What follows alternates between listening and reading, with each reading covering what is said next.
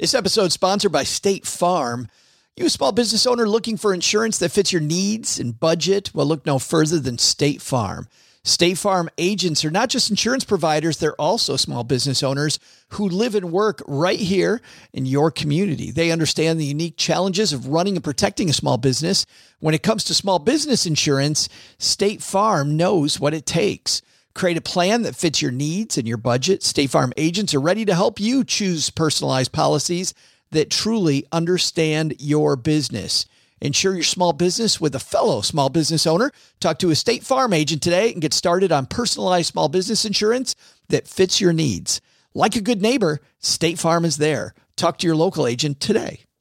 You don't need deck the halls or Jingle Bell Rock, 'cause you can spin a dreidel with Captain Kirk and Mr. Spock, both Jewish. Put on your yarmulke, here comes Hanukkah. The owner of the Seattle Supersonica, celebrate Hanukkah.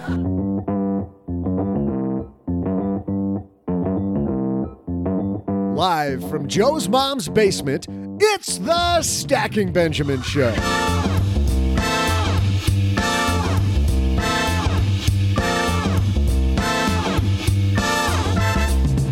I'm Joe's mom's neighbor, Doug, and after you finish listening to today's show, you'll have some great tips on making the home buying process better. Telling his house buying tale of misery, we welcome host of the Stay Wealthy San Diego podcast, certified financial planner, Taylor Schulte. Plus, we'll throw out the Haven Lifeline, and in our headline segment, we'll discuss how much money parents are losing in savings by paying bills for their adult children. And we'll still have time to cover a little-known American hero who's gotten himself into some legal trouble. You may or may not have heard of him. His name's John Cena. And now, two guys who we're sure you haven't heard of, Joe and O-G.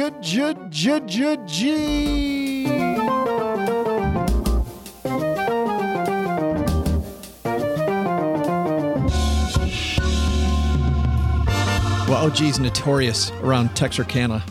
Can't step outside without a law enforcement officer saying, excuse me, and OG going, no, I'm not him. Well, you do draw attention to yourself when you walk around with a bag on your head. Hey, everybody, I am Joe Saul-Sehy, Average Joe Money on Twitter, just so you know which voice is which. And, of course, I'm making fun of him so you know that is the other guy. You also know I'm taking my life into my hands when I'm making fun of the other guy across the card table. My deadly skills, my skill set. You'll flip this card table in a second. I have skills that I've acquired over many years. I have no idea what that's from. What's that, the Matrix? Are you kidding me? Is that the Matrix? No, it's from, free t-shirt to anybody who knows what that's from. All right. And OG at stackingbenjamins.com. First one gets it. We got a fantastic show today. Taylor Schulte's, as Doug explained, OG, he's going to tell a miserable story. Those are my favorite. Oh, just somebody else's train wreck? Oh, yeah. Yeah, it makes your life feel way better. You're like, well, at least I'm not that guy. You know, it's not a train wreck is buying real estate this time of year. It's actually, I saw some research the other day that shows this is the time to buy real estate because buyer. Yeah. Yeah. If you're a serious, even if you're a seller, you get serious buyers right now. Everybody's serious. And if you're somebody thinking about real estate, let's take a second to talk about how you can start earning passive income by investing in rental properties through Roofstock, an online marketplace for buying and selling tenant-occupied homes. Whether you're in California, New York, Texarkana, Roofstock makes it efficient and hassle-free to diversify your portfolio, invest from anywhere in high-yield markets like Atlanta, Memphis, Cleveland, even Detroit, where I'm from. They lay all the property reports and financials at your fingertips and even connect you with vetted local property managers for hassle-free ownership. Every property is thoroughly vetted by the Roofstock certification team, so you know it's in good condition with a reliable tenant in place. Best of all, Roofstock certified properties, they're backed by a 30-day money-back guarantee. Roofstock, property investing made simple. Here's what you do. Visit stackingbenjamins.com/roofstock to learn more about rental home investing and browse exclusive listings today. We're also brought to you by Magnify Money. You know, if you're going to comparison shop stuff here at the holidays to find the best gift, why wouldn't you give yourself the best gift? The gift of more money in your pocket, the gift of better financial tools. So whether you're consolidating your loans, you're playing the reward point game, you need a new ride. Like, I think my transmission might be gone on my car, OG. Yeah, well, I think after might be time, dude. 225,000 miles, I might have given up the Ghost. Now, luckily, I'm paying cash for my car, but if I didn't have cash, I'd head to magnifymoney.com because there I can easily compare, ditch, switch, and save on checking accounts, savings accounts, auto loans, consolidation of my student loans, whatever that might be. StackyBenjamins.com/magnifymoney. Is this old car going to sit in your driveway like the other two up on those cinder blocks? Well, that's. I was just going to say that. I got to go get the cinder blocks out as soon as we're done recording this. It just Trailblazer and cinder blocks. I mean, I got to keep just put the hood up and just leave it like that for the next 15 years. I got to keep up with the neighbors. Yeah, exactly. I got to. We're going to get this show rolling, man, because we've got Taylor Schulte, certified financial planner, upstairs talking to Mom. But before he comes down to the basement, we got some headlines, so let's move. Hello, darlings. And now it's time for your favorite part of the show, our Stacking Benjamin's headlines. You familiar with this gentleman named John Cena? Maybe. Of course. This is an My audio. kids love This it. is an audio podcast. Nobody knows what the heck you're doing. I'm doing the thing where he does the thing in front of his face. I don't know what that's called. Yeah, this is from BleacherReport.com. John Cena reportedly sued by Ford for selling his 2017 Ford GT for $500,000. Have you seen this? I did see this, yes. Ford taking WWE star John Cena to court after the 16-time world champion. How do you negotiate with the WWE, by the way, to let them, let you win the thing 16 times? Like, what are you talking about? Well, I've been real, dude. I've been a fake champion of this podcast 16 times. Joe Saul-Sehy, 16-time Stacky Benjamins award winner. You tend to stuff the ballot box. I tend to, yes. According to the report, Cena signed an agreement upon receiving the car that he wouldn't sell it for at least 2 years. Ford's representative alleged Cena, quote, unfairly made a large profit from the unauthorized resale flip of the vehicle. Companies also claiming losses connected to brand value, ambassador activity, and consumer goodwill. Cena's an automobile enthusiast and has a YouTube show called Auto Geek. During an episode on October 31st, he gets behind the wheel of a 2017 Ford GT. Apparently, he made a promise to somebody he'd sell it. He's using the money to pay off some bills, but you got to read the contract. I mean, yeah, totally. I feel no remorse for John Cena. Now, I think that he should be able to sell whatever he wants to sell. But if he signed a contract that said, as part of this brand ambassador program, which he apparently is, right? Ford wants him driving around in the Ford Mustang, right? That makes sense. And they go, hey, we'll give you the car. You just can't get rid of it for a period of time. Drive the thing around, put some miles on it, and wave at people and look at my cool new Mustang. And he went, yeah, cool. Anyway, I'm going to sell for $500,000. So Ford's in the right here. This is breach of contract. I get the feeling, though, that, Cena didn't do this maliciously. I haven't talked to John Cena about this. I was hanging out with him the other day. Yeah. Did he tell you that he was doing this maliciously? I can't say. I think it's a case of people do stuff like this all the time. They just don't read the contract. And clearly when you we're about to talk to Taylor Schulte about contracts, I'm sure a little bit with his house issue. And certainly the contract is important. And, let's talk about a basic contract that most people have, which is even a will. Like I can't tell. When I was a financial planner, I'd sit down with people and I would read their will. And I'd say, do you know you have this provision in your will? I do. It's your will. Yes. Oh, I didn't know it was that. Mm-hmm. I never knew that the attorney put that in there. I'm like, I'm sure the attorney, once again, wasn't being malicious, but to read the contract. It says everything goes to the attorney. I'm sure he wasn't being malicious. It just, he's very buried it on page 17. It was very altruistic of him. Right. Yeah. You got to read that stuff. And it's painful, isn't it though? I remember a story where I can't remember what company this was. Now somebody will remember it, where they put in the terms and conditions. You know how when you download the new iOS or whatever, it's like 77,000 pages. You're like, yeah, accept. Yeah. So a company put in those terms and conditions that you are unequivocally selling your soul to Satan for no, click here to accept. They actually put that in, that you're selling your soul to Satan? Yeah. Just to see if anybody would catch it. Exactly. And one person finally did, it was a big hullabaloo and whatever. But you got to read that stuff. You never know. You don't want your soul to go to somebody you don't want it to go to, or your Mustang. I just looked up what you were talking about. 7,500 online shoppers unknowingly sold their soul. A British firm, GameStation, added the immortal soul clause to the contract signed before making online purchases earlier. This was a few years ago. GameStation's form says, by placing an order via this website on the first day of the fourth month of the year 2010, Anno Domini, you agree to grant us a non-transferable option to claim for now and forevermore your immortal soul. Should we wish to exercise this option, you agree to surrender your immortal soul and any claim you may have on it within five, in parentheses spelled out, working days of receiving written notification from gamestation.co.uk or one of its duly authorized minions. There you go. That's so odd. Read the contract. Yeah. Read it, people. Yeah. Our second piece comes to us from Market Watch. This one is written by Carrie Paul and should scare people like me that have adult children. The piece says, leaving the nest doesn't always mean entering financial independence for kids these days, and parents are paying a high price for it. Some 80% of parents are covering or have covered basic expenses for their children after they turn 18, which could cost parents, how much money do you think, OG? Per year or over time? Over time, total. How much money in lost savings toward their retirement? It's $310,000. I have no idea. $227,000, nearly $250,000. People that did the study calculated the impact on savings if cost of adult children put into a retirement savings account. Now, we're talking about over age 18 and, my kids after age 18, a lot of these were college related expenses and I was going to help them during that period.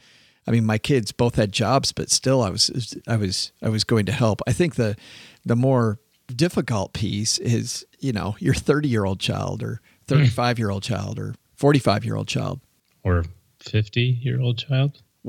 Easy. We are in Mom's basement. Maybe we shouldn't have. Forget this piece. Throw it away. We're not going to throw it away. Pay no attention to this. I think the lesson here is number one: supporting adult kids. Great idea. Fantastic Great. Awesome. idea. Keep doing it as long as you can. Podcasting. Maybe they'll support you in the future. Podcasting in the basement. All adults should podcast from their mom's basement. And if you've got a contract, better read it.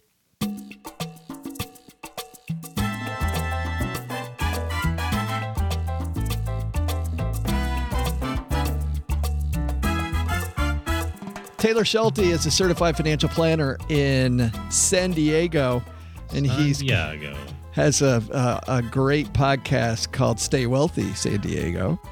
And he also is a co-founder of a firm called Define Financial in San Diego. And he's got maybe one of the most grueling stories about moving into a brand new house that we've heard. Of course, we did hear one, Shannon Allen, on recently talking about inadvertently sending her money to a hacker. Remember that one? Sending her down payment money. Luckily, Taylor got past the down payment, moved into the house, but we'll let him tell the story from there. Coming down to the basement, Taylor Schulte.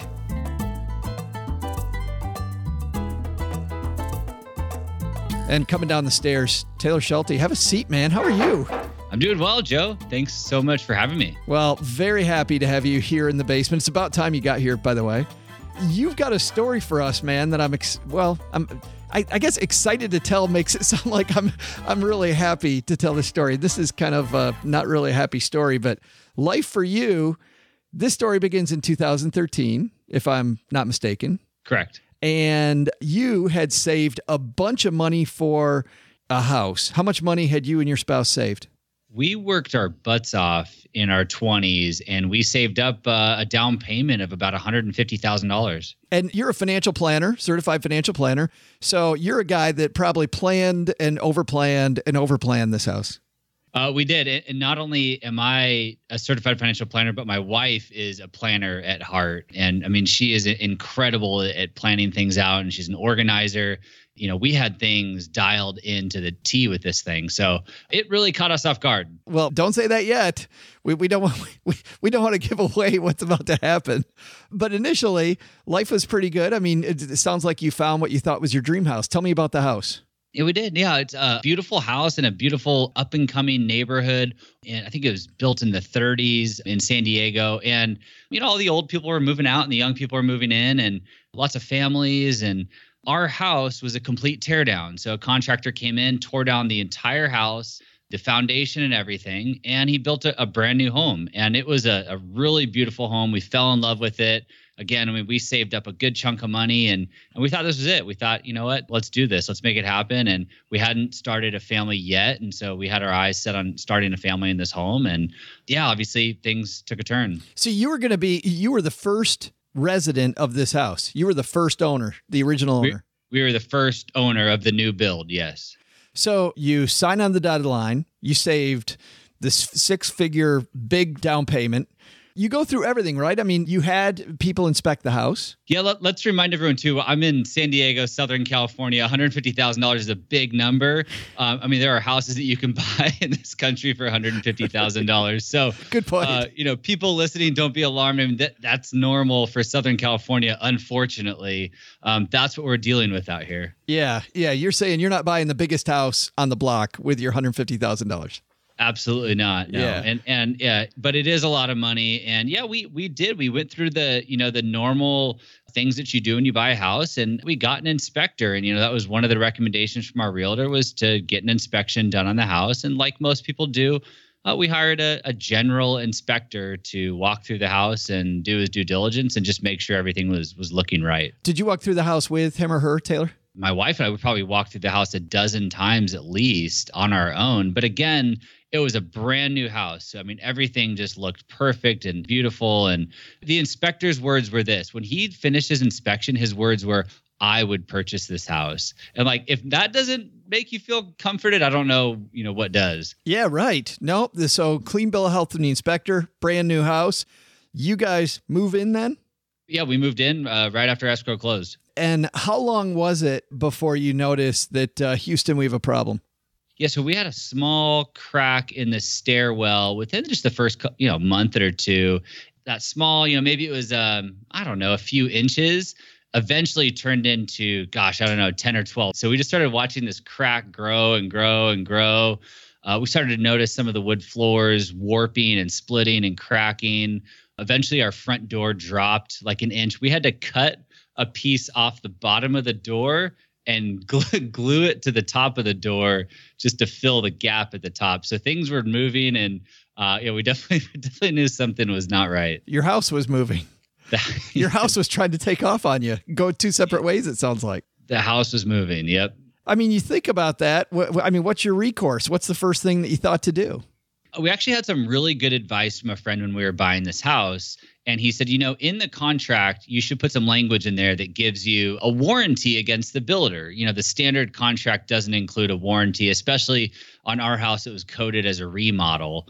And so we had, at the very last minute, we put in some language there that gave us a 1-year builder's warranty if any defects arose during that first year. So we kindly wrote an email to the builder. He actually, believe it or not, this guy lived in our neighborhood. So he was just a few blocks down the road.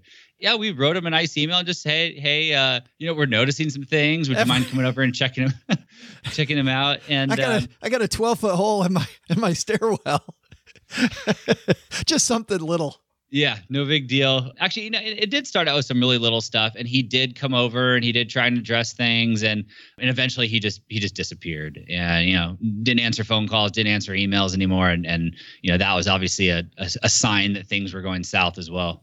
But was it going south just at your house, or his whole business was going south? Oh, geez. I don't know if I could speak for his whole business. He definitely, was one of these house flipper guys that was trying to make a business out of it.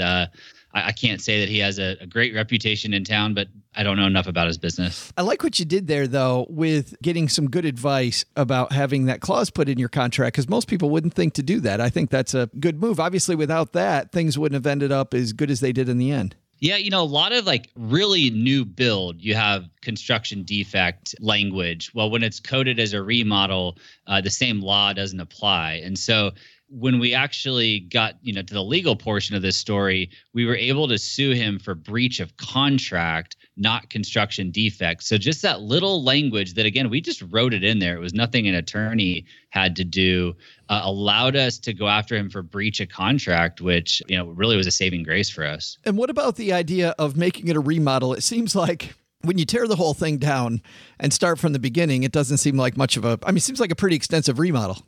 Yeah. So, I don't know enough about building homes and how that all works, but you've heard the story before. They take down everything but one wall. They get the city to come in and code it as a remodel, and then they remove that last wall and they start from scratch. Gotcha. So, it's a loophole in the system that I don't know enough about, but it's kind of unfortunate. Do you feel like, well, I'm going to ask you those types of questions after we tell everybody the rest of the story. So the guy disappears. What happens then? We figured we've got to do something here, right? We can't just do nothing. And so we asked around and we found an attorney. An attorney came in and took a look at the situation. And, the first thing, again, we're not mean people and we don't want anything other than just our house fixed. And so we started off with a letter from the attorney to, see if we could light a fire under this guy's butt and, see where this thing would go. And that's called a demand letter, right? A demand letter. Yeah, I think that is the legal term for it. Yeah. Okay. So you write him a letter, light a fire, and you still hear nothing? I think he did chirp up. We had suggested mediation to settle this thing, and we eventually did go to mediation, which he walked out of. So that was, another costly event that resulted in nothing at all. What? So it's back. Wait a minute. There's a story right there. He walked out of the mediation. So you're sitting across the table from him, and he just gets up and walks away? So we spent thousands of dollars to have our attorney there, to hire the mediator. I think we spent, 6 hours of a work day in the mediator's office. And after all that, he just decided there's no way we're going to come to an agreement, and he bailed. Were you sitting across from him when he got up and left?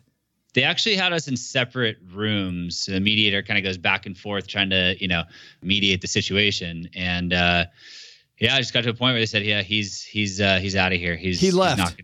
He left. He's gone." You must have looked at your spouse like, "What the hell?" It's pretty frustrating. There's a lot of frustrating moments. I mean, it is not an easy ride. It's really unfortunate too. You think about the legal system and recourse we have as consumers, and they do not make it simple. In our heads, we thought, sure, we'll go to mediation, spend a few $1,000, and we're reasonable people. We'll come to a conclusion here, but it's not that simple. So at this point, then you have to sue him. I'm assuming now you have to go to court. We've got to go down that legal path. Again, you got to jump through a bunch of hoops before you actually go to court. But yeah, we had no choice but to start to head down that path. What happened to your house at this point, Taylor? Have you already fixed it on your own, and now or do you have to leave it in the state it's in so that you can still get paid? I mean, I don't know how that works. Yeah, it was our advice to do nothing until this whole thing shook out. Good deal. And that's the unfortunate part too, is like, your house is supposed to be a place where you feel comfortable and safe and unwind after a long day. And for us, I mean, man, every time we came home from work, it was just this black cloud, this, stressful situation, and, more money, more bills in the mail. And it's just really unfortunate to have to live in this house during this entire time period. You take him to court. He walked out of mediation. Did he show up at court? So before court, you're deposed, right? There's something called a deposition, and he didn't show up for his deposition either, which I don't know how you get away with that. That's a bad sign, though. Long story short, his LLC ended up getting suspended. And when your LLC, and this is another saving grace, when your LLC is suspended, your attorney can't represent you in court. So when the day came for us to go to court, it was a one-sided court case. It was us giving our side of the story with nobody to defend it. So his attorney couldn't be there. He couldn't be there.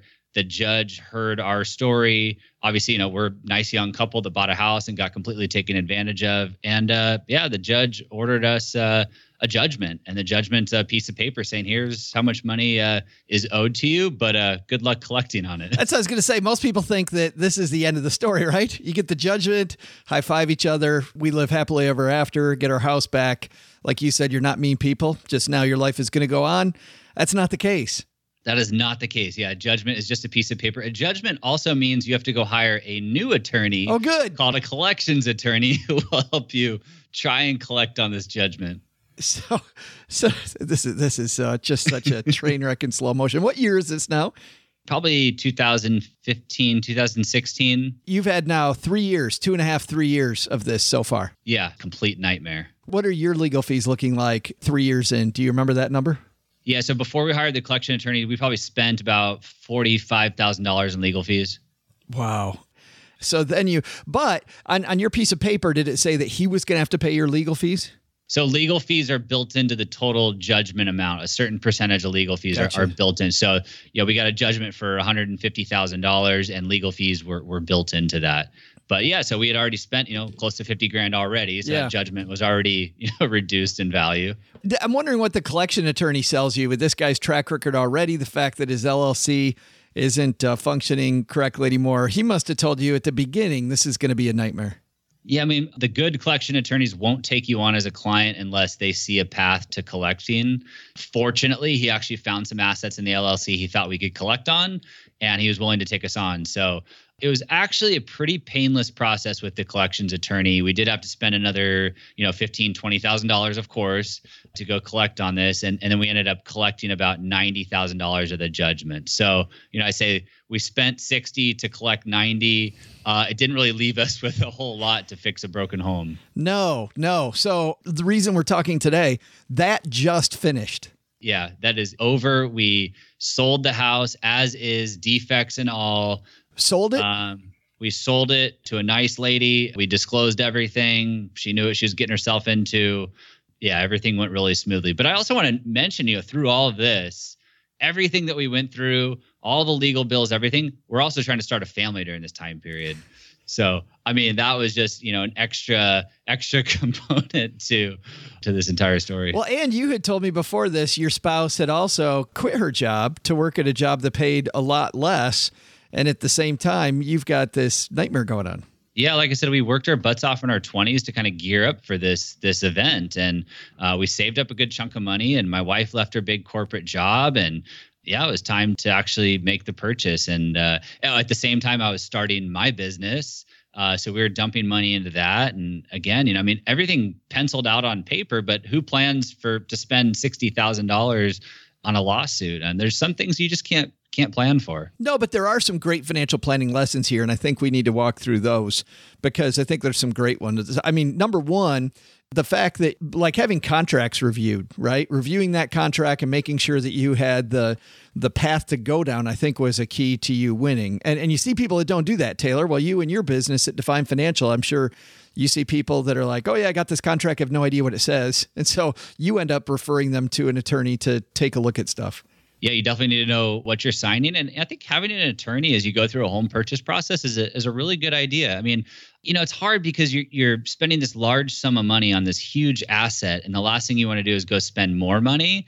It's really hard, but I mean, it is really important. I mean, I can't stress it enough. Well, at that point, that's another financial planning lesson. When you talk about spending more money on top of that asset, you're really ensuring that things go right with that asset. So, you and I in financial planning talk about risk management decisions, right? I mean, at the end of the day, you're paying more to manage risk. That's correct. And, like we had talked about, if I was going to do anything different in buying this house, I would have gotten some additional inspections. That's exactly what I was going to ask. Yeah. Yeah. I would have paid an extra, couple, $2,000-$3,000 to get some additional inspections outside of a general inspection. A general inspector, they just look generally at the home. And, our house was all wood floors. I would have hired a wood floor inspector. I tell people if there's a pool in the backyard, get a pool inspector. If you're noticing some foundation issues or the neighborhood is, has a ton of clay in the soil, you might consider hiring a foundation inspector to take a look. Yeah, that's good. And, I hear a lot of people that skip the inspection altogether because they think it's expensive. And obviously, you had an inspector and look at what happened. Yeah, great stuff. Well, not great stuff. Great. I'm glad you finally have a happy ending, Taylor.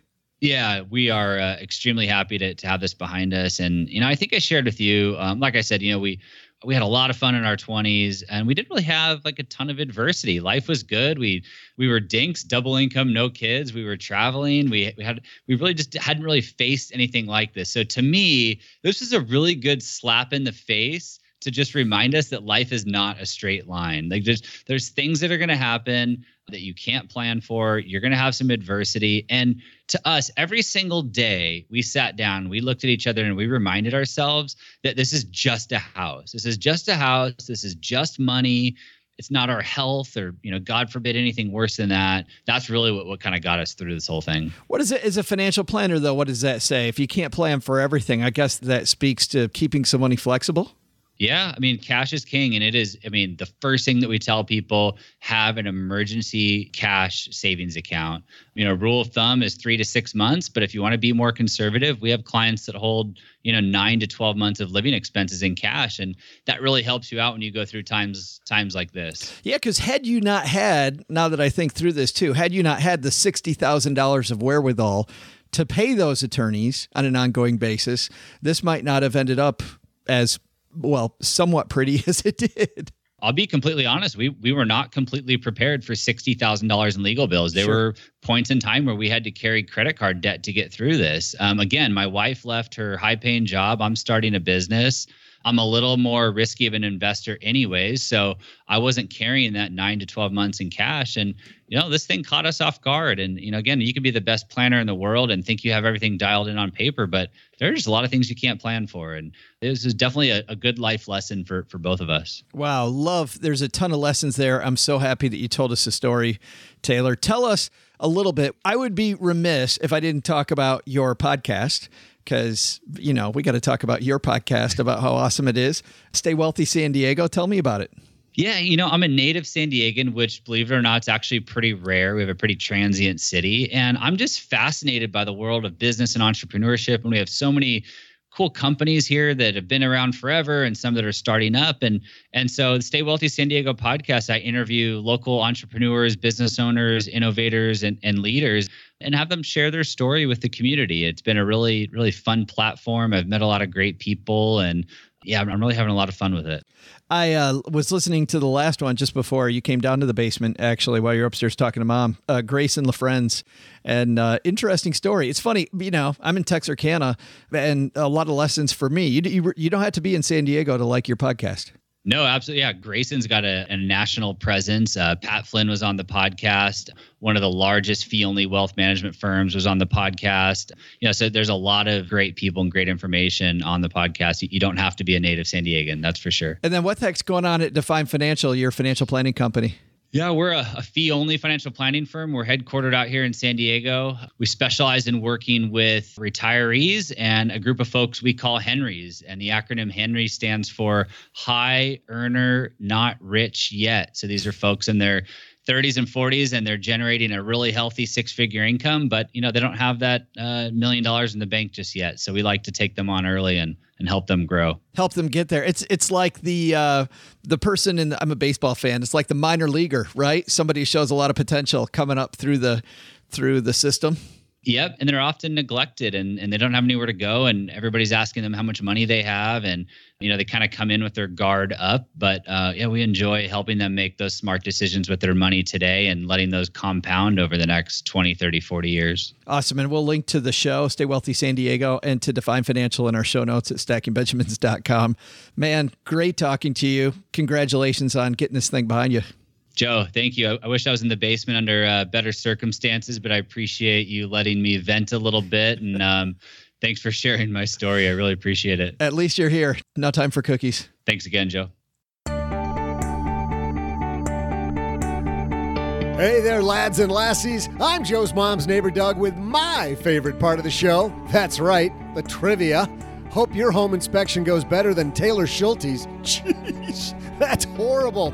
But his story leads me to my trivia question, and it's something I've wondered for ages. Why are so many doorknobs brass? Is it because somebody's brother-in-law's in the brass business or something? I don't know, but I'll find out and come back with the answer after this.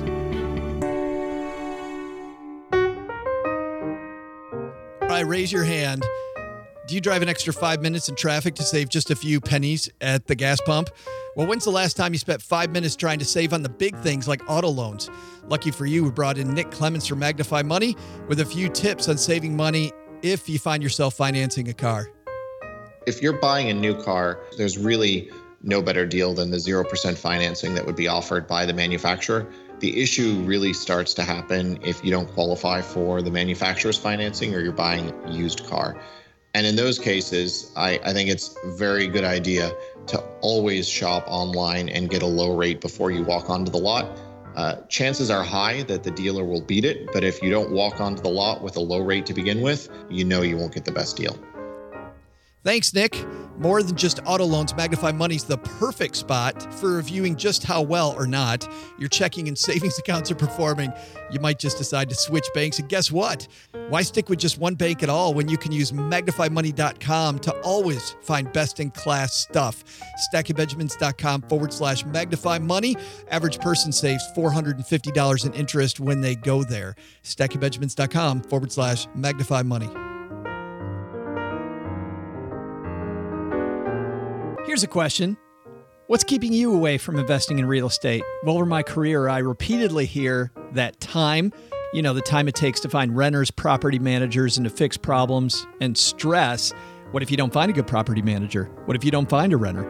Those are two of the biggest factors keeping people away from investing in real estate. We talked to Gary Beasley, CEO of Roofstock, about how the team at Roofstock are helping you take back a good night's sleep. There's really no way to sell real estate today, rental homes with tenants in place. What we did with Roofstock was create the first way to do it. How's that for an advantage? Roofstock's online marketplace makes it easier than ever to buy, sell, and own tenant-occupied investment properties in top rental markets across the country. You own the house, but Roofstock handles as much or as little of the headache-inducing issues that you've come to expect with renting. But that doesn't have to happen if you partner with the right team. Best of all, Roofstock certified properties are backed by a 30-day money-back guarantee. Check them out at StackingBenjamins.com/Roofstock. That's StackingBenjamins.com/Roofstock.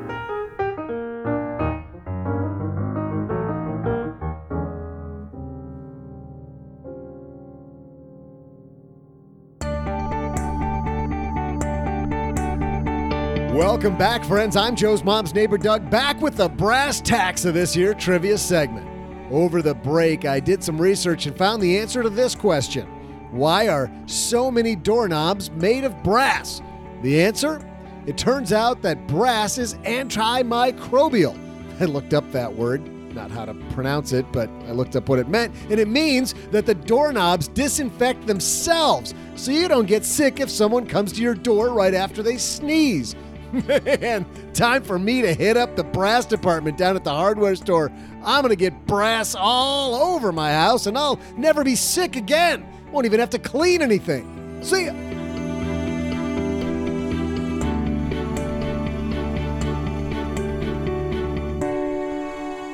I'm sure that's not the only reason why they're brass, but how about that reason? Antimicrobial. That's a big word for Doug. It's a big word for, yeah. It's a big word. Yeah, I thought maybe it would just be easier to, maybe don't have fingerprints or something. I don't know. Easier to clean. And how about Taylor Schulte, OG?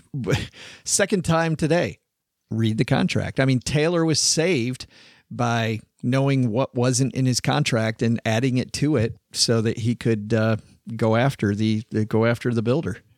Gotta read the documents. Gotta be a reader, whether you want to or not.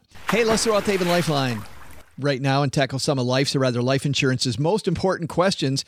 Our friends at Haven Life Insurance Agency, they've been spearheading innovation within the life insurance industry by focusing on what you value most, OG? Contracts. And houses that don't move. Houses with a solid foundation.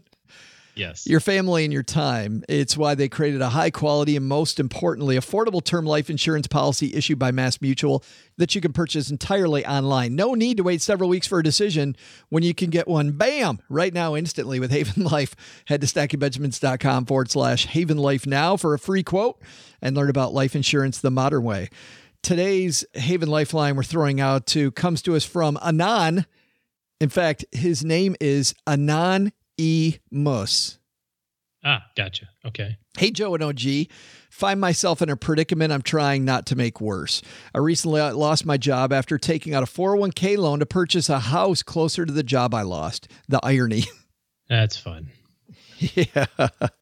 Yeah, you know where this is headed. The loan was for $40,000 and I still owe $39,000. So pays off $1,000 on the 401k loan and loses his job. Guess what happens then, OG? Well, one of two things happened. Either he got a letter from his 401k company that said, we're going to go ahead and need this $39,000 today. Or if they were nice enough, they said you can continue the payments, but that's very infrequent. So my guess is they went, please, by the end of business this day, please send us the balance. Otherwise, it will be taxable, and a penalty. I will continue with the letter, which reads like this. My options are take out a personal loan to cover the 401k loan or pay the penalty and taxes, including my stupid tax. He said, well, what would you do? If I take out the loan, I will not be able to contribute for 3 to 4 years until it's paid off. If I default, I max out a Roth and make a contribution to my new employer's plan. I'm 45 with $510,000 in retirement minus the loan and a rental property, which I plan to also count toward my retirement. Cash flowing $900 now, $2,000 when paid off. Stuck between two bad decisions. Keep up the good work and congrats on the award. Thank you, Anon Emos. Man, horrible spot. This before you answer, and I definitely want you to answer, this is why, and I'm going to bring this up one more time. When another podcast said, take out a 401k loan, 401k loans, they're the new thing. And I contacted the purveyor of that podcast and said, hey, we're going to talk about how dumb that advice was on our show. And the person said, well, have me on because you're talking about things the old way. Well, guess what? The new way, not working for Anon here. So just, I've had one interaction with podcasters, financial podcasters, that drives me crazy. That was the one. That was like, I'm like, are you kidding me? I thought it was 1999 again, and I was hearing about the new, profits don't matter. I got pets.com. Profits don't matter. We'll figure out profits later. And then the world came crumbling down in 2000. You're a beacon of light, Joe. A beacon of hope in the sea of podcast darkness. I don't know. Most podcasts, as you know, I love. I love financial podcasters, but this one thing just drove me crazy. Yep. For 401k loans, really? Yeah. Okay. Well, what do we do, OG? What does Anon do? Yeah, you're screwed, dude. I don't know what to tell you. The first thing I would do is I would contact the 401k provider and see if you can continue to do the payments on your old 401k. Maybe they let you do it. Probably not, but maybe. Here's the difficult part. If you default on the 401k loan, it's taxable. $39,000 is going to be added to your ordinary income. You're going to pay a $4,000 penalty on top of the tax. That $40,000 is out of your retirement account, which compounds that problem, by a factor of infinity, right? So that $40,000 is, whatever, $300,000. It's not there in retirement. All those things. If you take out a personal loan, you get the money back in your 401k. But if for whatever reason you default on the personal loan, now your credit's ruined, right? And also having the personal loan, having more debt is going to sink Anon's credit some. Well, yeah, but making the payments will help. But right. Let's say that the job situation doesn't resolve itself, or whatever the case may be. I guess probably what I would do is I want to leave the option with the most options in the future, right? So if you let it default in your 401k, that's an irrevocable decision. You can't undo that later. Like, for example, if you say, now just let it default, and then 3 weeks later, you get a signing bonus for $40,000 at your new job. You can't go, wait, sorry. Actually, I don't want to. You've already made that choice. Done. So what I would do then, based on that, the thing that gives me the most choices is I would do the personal loan, and I would martyr myself by driving for Uber, delivering pizzas, tending bar, cleaning gutters, mowing grass, in addition to my full-time job, and make the stupid tax be sweat equity to get it paid off. And then at least it gives you the flexibility to pay it off faster. It gives you the flexibility to, if everything goes upside down, you can always undo that, right? You can take the money back out of your 401k, pay off the personal loan, and go, you know what? I'm just going to be done with it at that point. But at least it delays the choice, is what I'm saying. You still have more choices in the future. Now, good luck getting a personal loan with no job. Yeah. And trying to get $40,000, but maybe you'll find work right away. So I'm going to kick the can down the road. And every day that I write that check, or every month that I write that payment back to the loan, I'm going to remember how freaking stupid that was and commit my life's work to telling everyone that brings this up about exactly how painful it is. Right. Yeah. Yeah. So kick the can down the road. That's my official 2-minute answer without knowing anything else. No, that's nothing to add. Drop the mic, OG. Done. Oh, okay, cool. We also get letters, by the way. Thanks, Anon, for that, and crazy name, Anon E. Moose. What a great name. Mother didn't like him very much. We also get letters down here in the basement. This one comes to us from David. David says, "Hey, Joe and OG, I love the show. It's become a critical part of my routine, and I feel much smarter, even though I haven't learned anything. My question is about portfolio allocation. I'm a recent grad a few months into my first job, and the investment app I've chosen set me up with a build wealth goal with an allocation of 90% stock and 10% bonds. Do you think this is too risky, or considering I'm unlikely to touch the funds for 10 plus years, should I go OG's preferred path and commit 100% to stocks? Thank you for all your help. And for Christmas, I hope you guys get a second listener." Thank you, David, i.e. the listener. David apparently is also Anon, and we need a 100% increase in our listenership. Yeah, would that be amazing? Yeah, that'd be great. Roofstock and Magnify Money be so much happier. Yeah, they would. So let's talk. OG, 90-10, they're telling me. 90-10, 100-0, no difference in the grand scheme of things. Whatever makes you happy. And I would say that this money isn't money that you're not going to touch for 10 years. This is money if you just got out of school, and I'm assuming you're 23-ish or something. This is money you might not touch for like 40 years. So in terms of being, quote, too aggressive, I don't know what that means when you have 40-year money that you're investing right now. Actually, even longer than that, because some of this money that you're investing today won't be drawn out until you're 90-something. So it's 70-year money, frankly. If 90-10 makes you happy, do 90-10. If 100-0 makes you happy, do 100-0. 80-20. Here's the big thing.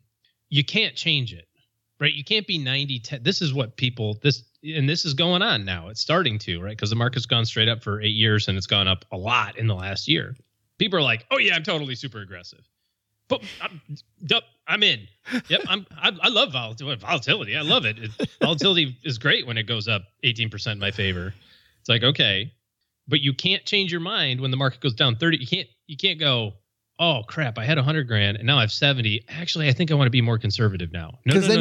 You just locked in your loss. No. You can't undo. You get to change your mind in terms of your risk tolerance at the end of a 20% plus year. That's when you get to change it. Like right now, if you're like, "Yeah, I'd like, this is too much volatility on the upside for me," but nobody says that. So the thing that you have to do is you have to kind of do, I call them lifeboat drills. So right now you're just getting started. So you got, $500 in your brokerage account or whatever. If it goes down to 300, it doesn't ruin your day. Okay. But every year you got to look at the number and say, if this goes down 30%, am I okay with that? And recognize that a 100% stock portfolio or 90% or 80%, whatever, you're going to have 1 year in 5 where the market's going to go down 25, 30, 40%, or like in 2008, 60%. It sucks, but it's part of the cleanse that gets all of the wannabes out of the way so that we can enjoy the ride from, 6,000-7,000 on the Dow to 24,000. We got to have all the other people out of the way to be able to do that. And so the cleanse gets those people out. And don't be part of the cleanse. I just made that up. Don't cleanse yourself. Yes. Don't be a cleanser. Yeah. Don't toxify everything. But in the grand scheme of things, 90-10, 100-0, 80-20, 70-30, it's not going to make that Hills Beans difference. The thing that will make the difference is if you panic out the next time the market goes down 30%, you go, "Oh, I can't take it," and you go all to cash or something. No, it's all about your behavior, David. The only thing I'll add to that, and this is something that I found fascinating when I discovered this when I was first learning about financial planning, which was, the fact that instead of doing that 10% bonds, if he really wants to smooth out the portfolio, now bonds will smooth it out a little bit, but something that will smooth it out also, might not smooth it out as much, is if you actually, so bonds are a more conservative asset class to add to the mix. He could actually take a fairly aggressive asset class that doesn't correlate to what's in that 90%. And put that in something that's actually riskier than what he has now, like maybe, adding emerging markets, let's say. Oh, I was assuming that was already in that 90. Well, let's say that it's not. But if it isn't, adding emerging markets because they don't correlate completely with, let's say he's got 90% in the total U.S. stock market fund, and he adds 10% emerging markets, that portfolio will actually have a smoother ride, even though you just added something more aggressive to the portfolio. than just having 100% of one asset class because of the difference in correlation. I always found that fascinating that you can add more risky things to a portfolio and calm the portfolio down a little bit. Yeah, it's all about the correlation. Yeah, between those two positions. Yeah. So I might, as an alternative, I might look that way, taking into account everything that OG just said, David. Find a risky asset class that doesn't correlate with what you have and use that as your non-correlated smoother instead of just bonds, which is everybody's default. Thanks for that question, David. If you've got a question for the show, you know what you do? You head to stackingbenjamins.com and you'll see at the top of the website, questions for the show. Click that link and you know what? There we are. I'd like to thank everybody who's left a review for this here show. When people listen to Stacking Benjamins, it's good that they know what they're getting into. And this one's going up on Mom's Fridge. This comes to us from Jay Barshop, wrote this. 5 stars, OG. Awesome show. Highly recommend. Joe is one of the best in the biz at expertly extracting those bits of gold listeners are looking for. He and his guests provide some incredibly actionable and compelling content on how to build a healthier relationship with your money. Holy cow. Do we owe this person $20 or what? Take a breath, dude. I'm like, man. I highly recommend listening and subscribing to Stacking Benjamins if you want to make smarter financial choices and inch closer to financial freedom as a result. Wow. Sure they're listening to our show? Well, maybe the part that I'm on. Yes, clearly not the part I'm on, though. Big thanks to Jay Barshop for that. And that's going on Mom's Fridge. Great news. Very cool. Other good news. If you are looking for financial help in your corner to end 2017, kick off 2018 on a great note, guess what? OG's taking clients. What does that mean? Well, if you go to stackingbenjamins.com/OG, you can get a spot on his calendar to find out what it would take to have him in your corner working for you to make better money management decisions. And coming up on Friday on this here podcast, Paul and Len joining us on the roundtable. And of course, OG, that's always a good time, so you don't want to miss that. Then on Monday, your letters, bring them on. If you've got questions for the show, we're going to be answering a lot of your notes. We're starting to get a little bit behind. So, man, we absolutely love answering your letters and all letters all the time on Monday's episode. That's going to do it for today. Doug, take it from here, man. So, what have we learned today? First, take some advice from certified financial planner Taylor Schulte, and probably learn from John Cena as well. Read your contracts, people. Not sure what a contract says? Think of hiring a qualified attorney to read your contract as risk management on a major purchase like a home. Second, still paying for your kids' expenses even after they're adults? The best education you can give a child is sometimes the most difficult and involves you teaching lessons, not necessarily handing them money. But the big lesson? I understand why you shouldn't ask your parents for money when you're an adult. So that's why I hit up Joe's mom for some cash to buy the brass and lottery tickets. Hey, don't judge. But here's what I've learned. Only ask her the night after she's won big at poker. Then she's in a really good mood. Too bad today wasn't that day. Lesson learned.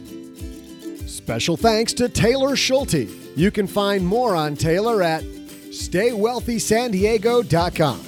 And a big special thanks to Joe's mom, who let me know that even though she didn't loan me the money for a house full of brass, I can instead do something called clean my house. Who knew that would keep germs away? God, well, wonders never cease. When you're done messing around with us, who do you want to teach you some money tricks? That nerd who talks over your head, or your favorite basement-based geeks? Kathleen Selmans operates our Stacking Benjamins classroom, and to make up for the fact that we don't teach you anything here on the show, she's created a whole lot of tools you'll absolutely love. Head to learn.stackingbenjamins.com for details, and use coupon code DougRocks for 10% off. Yeah, you're welcome. This show was created by Joe Saul-Sehy, produced by Richie Rutter-Reese, and engineered by the amazing Steve Stewart. Online, visit us on Twitter at @SBenjaminsCast or on our Facebook page. Shannon Cowan is our community manager and social media guru. I'm Joe's mom's neighbor, Doug, and I just noticed it's just as dark and damp down here as Joe's soul. SB Podcasts may receive payment on the show from sponsors and guests in the form of books, giveaway items, discounts, or other remuneration. There's no way you would take advice from these dorks, but like Joe's mom always says, don't take advice from people you don't know. This show is for entertainment purposes only, and before making any financial moves, consult with a real financial advisor.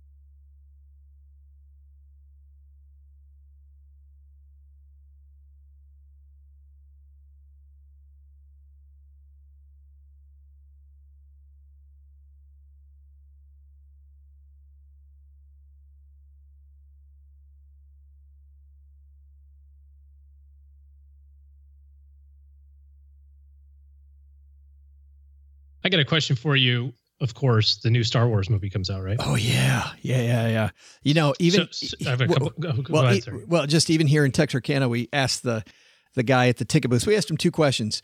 I asked him first, are many people using the Movie Pass? And he said, you know, just in like the last month. And of course, you know, once the price now went to $10 a month, he said, just lately, I've seen it a lot. So, I got it at $6 a month. Oh, you did the yearly thing. I didn't even see that option, by the way, at that time. But that's number one. Number two was the deal. Man, I wonder if I can switch that. I just to save like $30 a year. Well, I'm just thinking. I mean, why? I mean, it's not $30 a year. It's a 40% discount. Okay, nerd. Yeah. Anyway, but the second thing that we asked him was, you know, new Star Wars coming out, and it said pre-sale tickets. He said they already, even in Texarkana, 2 showings already sold out completely. So that was my question. My first question is, do you have tickets already? No, and I'm not going to go on opening day anyway. Well, of course not. So my brother, talking to you, steak brother. So I had asked him if he wanted to get tickets, right? Because he lives in the area here. And I said, I'm going to take the boys. Do you want to get tickets? And he goes, well, you know, I already have tickets for Sunday. And I said, oh, well, I'm going to go on Saturday. I'm going to try to go in the morning, right? I'm not going to go Friday night in the I'll go Saturday morning in the chaos. And I was going to find tickets. And I said, do you want to go? And he's like, no, maybe. I don't know what kind of seats can you get? I'm like, oh, they're just whatever. And he said, oh, those are crappy seats. I'm like, crap. No. I said, hey, this is that theater that's got the reclining seats, you know, and the seat that vibrates and shakes with the, you know, it's the full thing. He goes, well, it's not really in the center of the theater though, so you don't get the full surround sound. And I went, huh? And he said, yeah, I only get the seats like directly in the middle, like the exact center. And I said, well, this is not just a row above center. What the hell is the screen's like 2 football fields wide. Like you can't see it anyway. Yeah. You know. And he says, nah, I'm gonna go on Sunday when I can sit in the middle. So my question to you is this. Do you really care that much? Like you're a big movie guy. No. I'm guessing you're like, you probably wouldn't sit in the front row, right? Right. You probably wouldn't sit in the corner if it was like a limited view, but does it really matter? What I went to see was a movie we just reviewed recently. The Billboard one. No, the train one. The Murder on the Orient Express. Yes. We saw that. It was at an AMC in Fayetteville, Arkansas, and we got tickets at the last minute and had to sit in the front row. And but they were reclining seats in the front row. And it's funny because for the first 5 minutes I hated it, but then you didn't notice because you're into the movie, you know? Oh, okay. I didn't really pay attention to it. I just wondered if other people were so particular about it. I mean, I wouldn't sit, like I said, in the front row if I could avoid it, you know. I'll tell you what row. Care if I sat on the aisle or whatever. Who gives a care? Yeah, I got a way to cover that one. Yeah, it took me about 4 seconds to figure out Holy cow. Yeah, nobody knew what word was coming there. So in our theaters in Texarkana, you've got like 3 rows and then a big aisle and then the stadium seating behind it. That first row is great because it's high enough that if people walk in front of you, you can see over their head. And you also don't have a chair in front of you, so you can put your feet up on the bars. So you got room to put your feet up. And we don't have the, the cushy layback seating, but. Oh, okay. Yeah. Yeah, no, we do. But anyway, I just thought it was just kind of curious. I'm excited to see it. I'm going to see it on Saturday morning. He needs to sit exactly in the middle. Yeah, he's got like one of those like construction laser things that on the tripod with the yellow thing, and the guy like holds and he's like, over, there you go, stop. And he's like, I will sit in. I need to buy 2 seats. Yeah, because this one's not exactly in the center, and this one's not. I'm going to sit. Is it okay if if I straddle this armrest? I know. Excuse me, sir, this is my seat. Oh, I'm not interested in sitting in your seat. I'm going to sit in the armrest because it's the exact center point.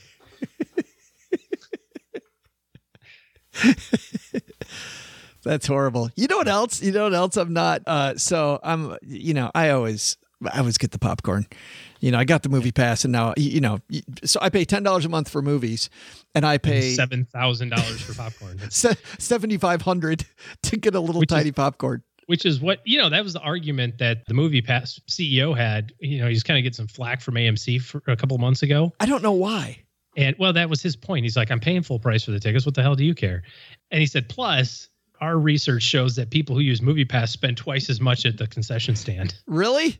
Yeah. Oh, because 92% more. Really? Because it feels like it's free. I bet you feel like you're going to the movies for free. So why not buy more for free? So I can get more treats. Well, I haven't done that yet, and I've actually gone from to buying a small popcorn. But anyway, what drives me crazy, and I'm not this particular either, people that ask the person to put the popcorn halfway full.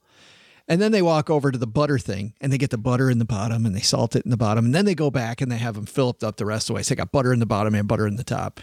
I'm like, oh my God. You know what really annoys me about the concession stand? The 74-inch long straw for the small cherry Coke. Where you're like, you got to hold it down by your like waist to like, because I'm not going to get the 92-ounce jug of cherry Coke. I don't need that much. I just need like the 16-ounce one, Well, we bought but the straw it's a universal straw, so it's got to fit in the 42-gallon one. Yeah. Also, and you're like, so you like literally put it on the floor between your feet, and then you like hold your head above it. And you got to stand up every time you take a drink. Yeah. Worse when it's dark and you grab your Coke and you go to take a drink, you like stab yourself in the cheek because you don't expect the straw to be, I would like to say that I've never done that before, but I totally have. Everybody has. It's annoying. Yeah. I got to bring like a pair of scissors just to cut the straw down to the reasonable size. And then the guy at the security gate's like, sir, what are the scissors for? I realized too that when it comes to popcorn, most people finish their popcorn before the movie starts, right? Or at least you're full of popcorn. Well, the only reason I know that is because the movie I went to last week, that 3 Billboards movie, the person behind me hadn't finished their popcorn and the movie started and it was annoying. Oh, I don't know if they chewed really loud or what the deal was, but they're sitting right behind me just, like the really sloppy. Oh, just so sloppy. Are you sure that they were eating popcorn? What was that movie about again? Oh, look, we got to go. Oh, it was horrible. It was just, I don't know. But there's times too when I'm tired. It doesn't matter where I am, where like I hear somebody chewing their food and it just annoys the hell out of me. Sometimes you're a little more sensitive to it. Yeah, maybe that was the case. But a lot of movies to see. I can't wait. A lot of movies to see. All right, let's get out of here. Maybe go to the movies.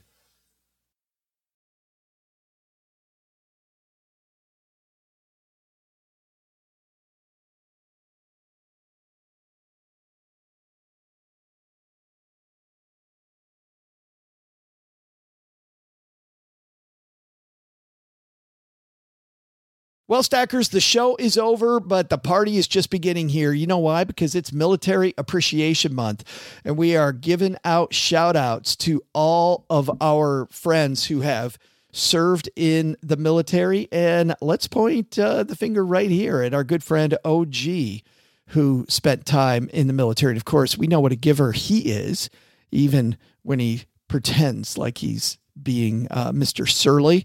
Navy Federal offers member-only exclusive rates, discounts, and tools to empower their members to help them reach their goals. Visit NavyFederal.org/celebrate, and you'll see all their Military Appreciation Month offers and other Navy Federal offers. They've got all kinds of resources on their site, like best cities after service to help veterans transition to civilian life and best careers for military spouses to support military families. So much going on. Just head over to NavyFederal.org/celebrate and take a look at all the Military Appreciation Month offers and their usual offers. Navy Federal, our members are the mission. Navy Federal is insured by NCUA, Equal Housing Lender.